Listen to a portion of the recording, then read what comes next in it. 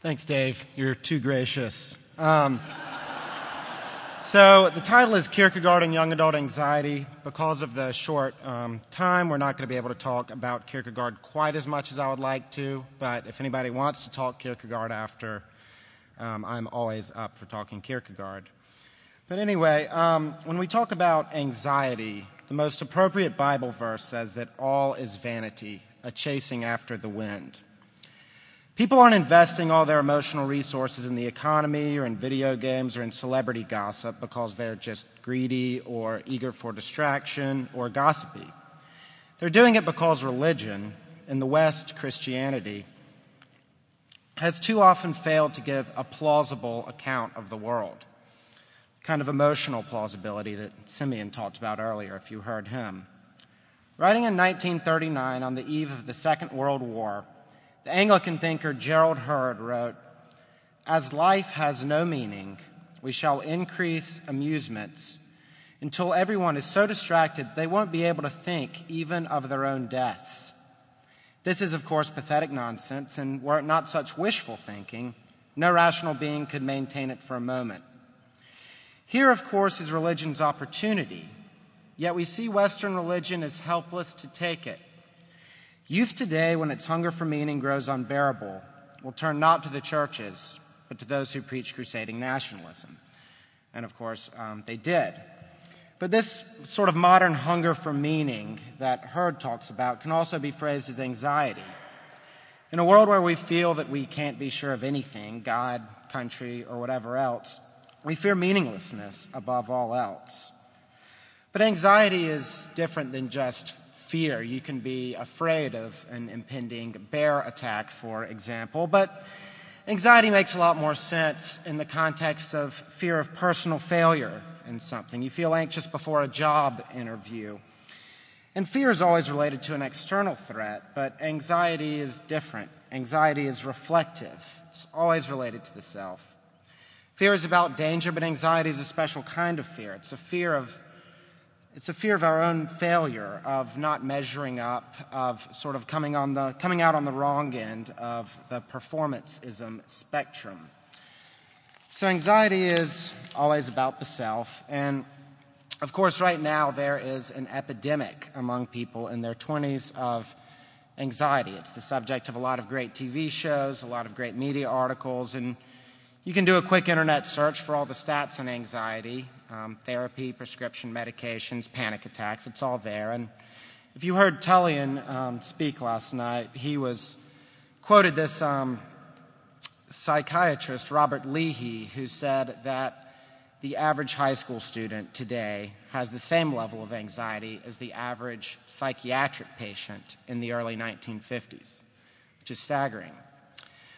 And so there's no need to really cite any of these statistics, but what I'm concerned with is the relationship of anxiety to Christianity and to the way that church is dealing with it, particularly in its ministry to people in their 20s. So anxiety, as Gerald Heard suggested, is the church's opportunity, but it's also an opportunity the church is powerless to take. Fear of meaninglessness, fear of guilt, fear of failure.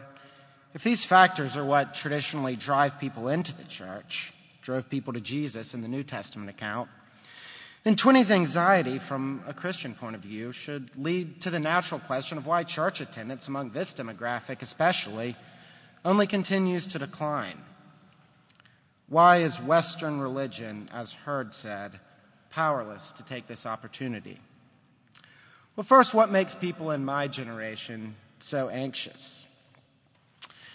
For starters, there's the question of career. You can be or do anything. You have so much potential, the world's your oyster, and the like. Are you more cut out for finance or education? Is it worth it to go to grad school? What's the point of compromise between doing something you're passionate about and paying the bills, providing for a family? When internship season came around at my college a few years ago, economics and commerce school students were the most worried of anyone about finding business jobs. And yet they were also the best prepared to find them. And it seems like it's the preparation itself that causes anxiety. You have more potential, and more potential means more options. And more options means a greater burden to choose the highest paying, the most prestigious, most personally fulfilling one. Whom will you marry, and how will you find that person?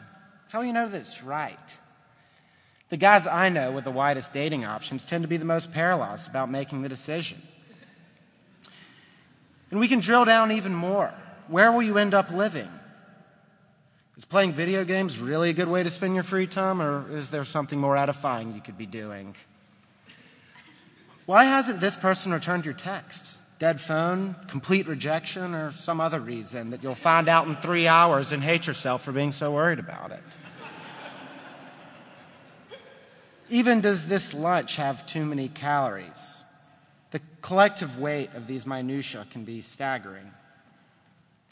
So we can begin to define anxiety by saying that it always concerns possibility, because wherever there are options, there's the threat that you could choose the wrong one. Anxiety always concerns personal, individual responsibility for something, what in the Christian lingo would be called law. And in that regard, we could even call anxiety premeditated guilt, the fear of failure or wrongdoing. And in the examples I've given, anxiety is related to the future. Will this career decision be the best one? How will this interview go? Etc. But in addition to the possibility of the future, there's also sort of a sense of possibilities about the past, things that you regret from the past that for some reason make you anxious. So think for a moment about a poor decision you've made in the last few months, or a particularly damaging thing you did years and years ago, something you wish you could have done differently. The feeling is a lot like anxiety, and it seems like it is. In my life, at least, anxiety about the future is never quite so bad as anxiety about something that I could have done differently in the past. And it's that language of could have done that makes us so anxious about the past. So if anxiety is a fear of failure, then it shouldn't make sense to feel anxious about the past. For better or for worse, the die is cast, but we still do feel this way. If anxiety is related to possibility, the thought that we could have done something different is what produces it. And we always think we could have done something different, because on the surface, this makes us feel better. It keeps us from having to fully come to terms with the fact that we have messed up in some way. To switch gears a little bit, one example of a mistake from the Christian world, or that sort of mistake of possibility, is the way we think about Adam's sin, the fall. People often like to speculate about what life or what history would have been like had Adam not disobeyed God's commandment. What would things have looked like? In The Concept of Anxiety, a book about anxiety and sin written by Søren Kierkegaard, Danish philosopher, he kind of comes down on that speculation about Adam, saying that it's sort of a collective theological temptation to forget that the fall actually did happen and that we are actually guilty. The fantasy about human innocence certainly might help people distract ourselves from the reality of guilt. And it's the same way with anxiety about the past. A daydream about what things would have been like if I personally had done something differently is escapist. It allows me to forget that I did fail in something. It keeps me from fully apprehending the fact that I am guilty of that. And so anxiety may be fear of guilt or anticipation of guilt, but guilt itself never produces anxiety. Because in true guilt, someone has come to grips with the fact that their failure, sin, or mistake actually did happen, and they are responsible for it. And things could not have gone otherwise. No possibility of things going differently. As Kierkegaard says in the same book, as soon as guilt is posited, that is, actually felt or understood, anxiety is gone and repentance is there. Mary Karr, in her memoir Lit, talks about a time in her life when she felt small emotions instead of the big emotions. Specifically, she felt anxiety rather than sorrow. And that's a powerful line because Kierkegaard, in a sense, is right. Knowing fully that you're guilty of something produces sorrow. Your attempt to shield yourself from sorrow by thinking about how things might have gone differently is what actually produces anxiety. So guilt, in a sense, cancels anxiety about the past. In this sense, sort of anxiety and godly sorrow being what the Christians call repentance, those things are mutually exclusive. To illustrate, think briefly of a job interview. You're really, really anxious about it, and then it actually does go horribly wrong. People have had this experience. But if you're really anxious about it, you're thinking about what could I have done differently? How could I have prepared better? How could I have been more myself, more spontaneous in this interview? But if you sort of accept the fact that it just went badly, there's a sort of sorrow about it. There's a guilt. I messed up. I didn't do as well as I thought I was going to in that. But there's also a peace that comes with that, a deliverance from anxiety. Now, this is something that people don't always realize, but a lot of times anxious people actually want to know that they failed in something, that they're guilty, because it takes out the second guessing. You see this a lot in the Christian world with the issue of sexuality. While Christians are often sort of preaching and condemning and trying to get people to agree with the church's sexual mores, they often don't realize that pretty much everyone is already anxious about sex. People in their 20s don't need that to be sort of produced in them.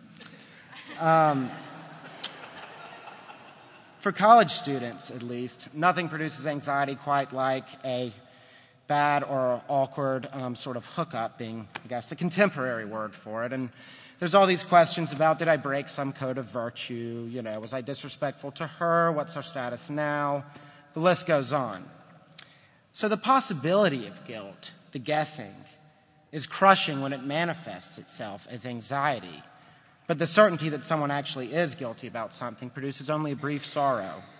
It's over and done. There's no choice but to face it, to deal with it. And in some sense, I think that's why the Bible talks about repentance preceding peace or Christian freedom, repentance being sorrow. And, you know, in the 20s especially, it's keeping on with the sex example, it's more common than ever to sort of have casual sex or live with someone before marriage or stuff like that. And it's something that does make a lot of people incredibly anxious. But the main reason sex is a great example isn't that, you know, the 20s are, you know, libertines in this particular period of time or anything else like that. The fact that the church has completely, totally dropped the ball on it in some way by making the issue too abstract, not by coming down on too liberal a side or too conservative a side, but by not coming down on a pastoral enough side, whatever the position on sexual ethics is. Lots of my non-Christian friends have checked out a church service precisely because of feeling guilty or feeling anxious about feeling guilty about sex. And what do we tell them? Well, here's an example from a sermon to college students from a mainline denomination from my time in college.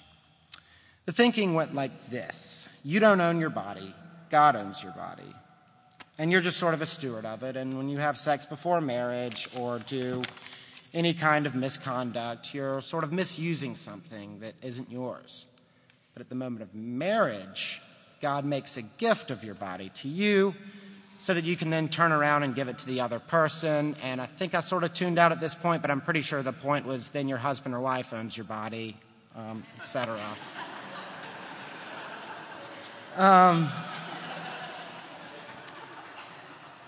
So this idea, I mean, it's theological nonsense because it's nowhere in the Bible, and it's applying a modern idea about property rights where modern ideas about property rights don't really belong and all that.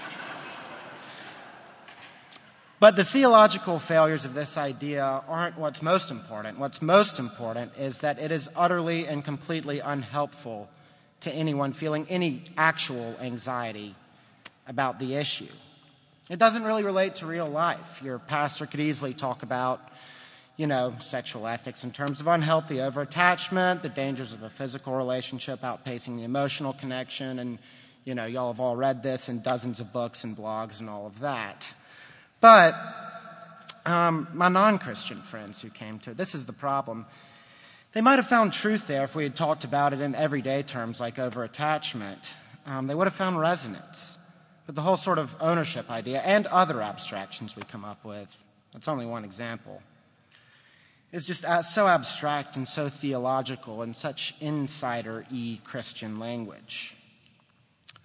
Perhaps hearing a sermon about body ownership confirms the suspicion that those same non-Christians, some of my friends, harbored as they were walking in. It's moralistic, it's irrelevant, it's divorced from everyday life.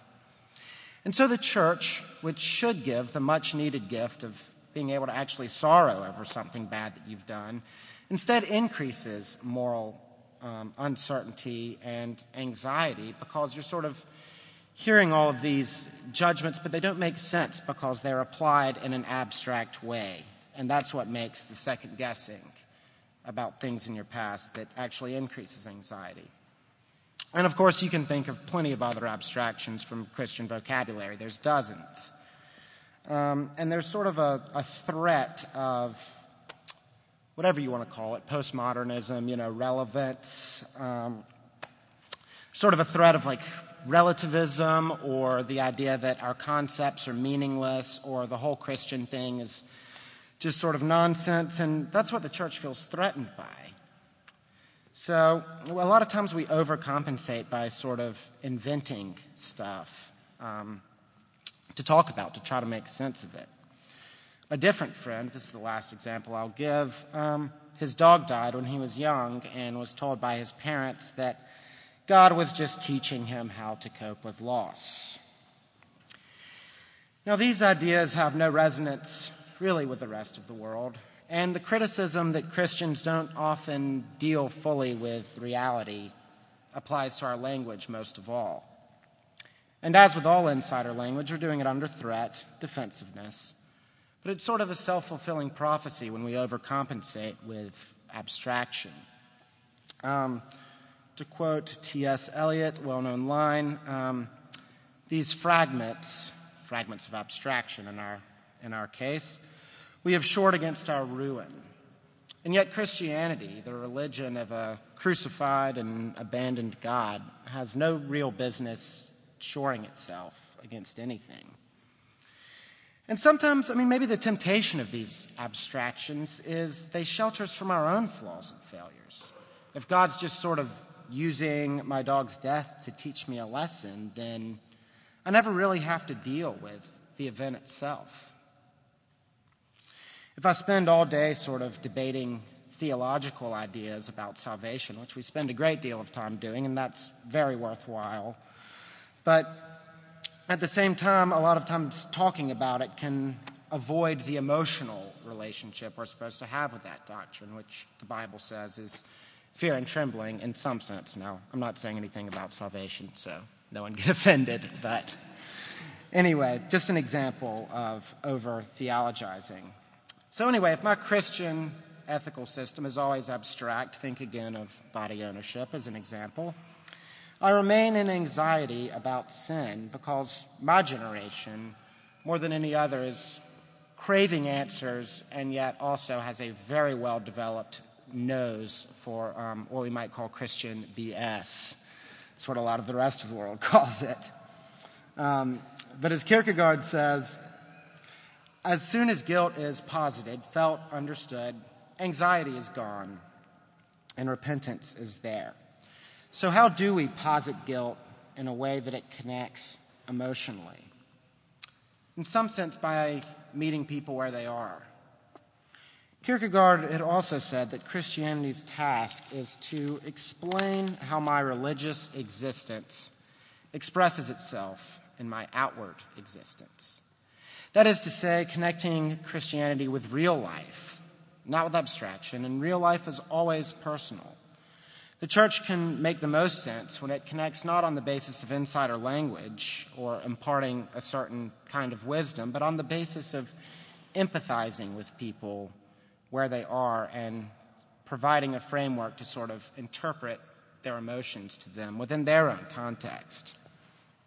And that's not to say that we lose ours in the process, but being pastoral means, in some sense, meeting people where they are.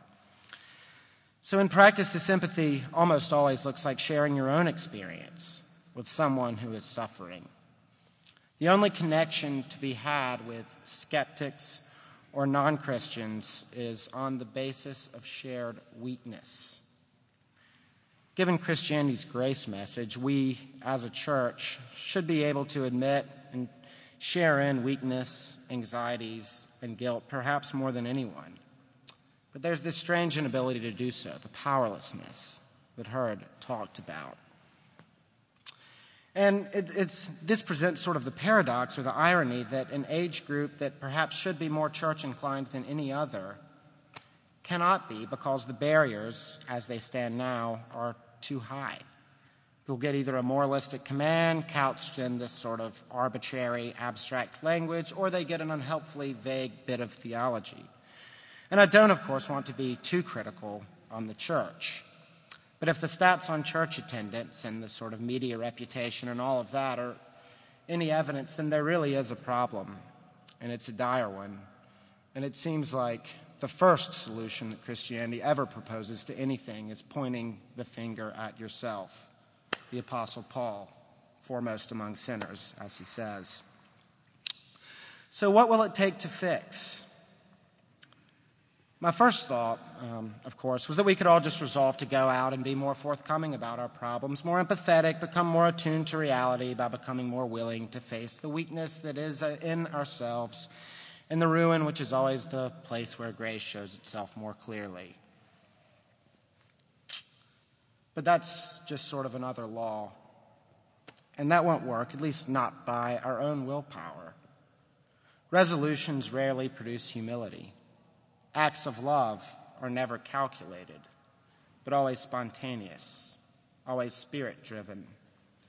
And since anxiety and guilt have always driven people to religion, perhaps we're due for a revival at some point. And there is great hope for the church in this area, but maybe not in the way that we would first think. To go back to Gerald Hurd, he thought in 1939 that the threat of meaninglessness, of vanity, is the church's opportunity. And 74 years after Hurd wrote, we still haven't really taken that opportunity if, again, the statistics are to be trusted. But still the thoughts of personal inadequacy, the search for meaning, none of these can necessarily be quelled by us having poor language or the inability to admit weakness a lot of the time.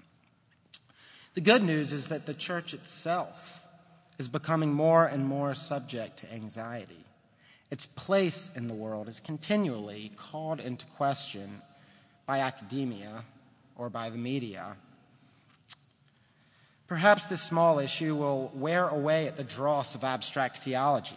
Kierkegaard, the great theologian of the heart, would have been very happy to know that the abstract, idealist, very, very Christian philosophy of his day would be defeated by secular alternatives that were at least more concrete and forced people to get in touch more with their emotions, which is the touchstone of the Christian message. He said in 1846 that Christianity is spirit. Spirit is inwardness. Inwardness is subjectivity. Subjectivity is essentially passion.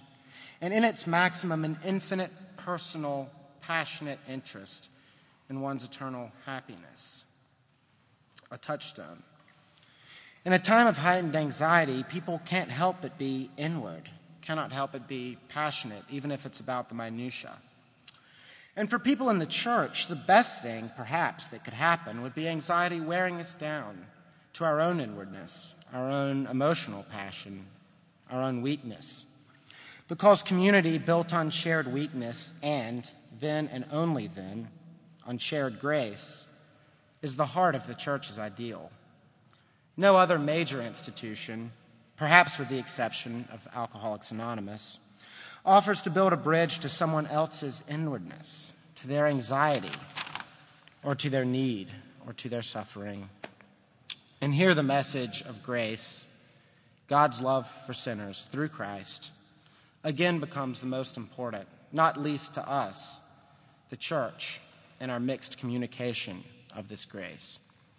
So while our hope for the church remains murky and doubtful and mixed, we can still take comfort in the objective, unchanging message of the gospel of forgiveness for sinners through Christ, through the cross. The message that speaks to all the anxious inside and outside the church, and the only message that we or anyone else has ever needed. Thanks.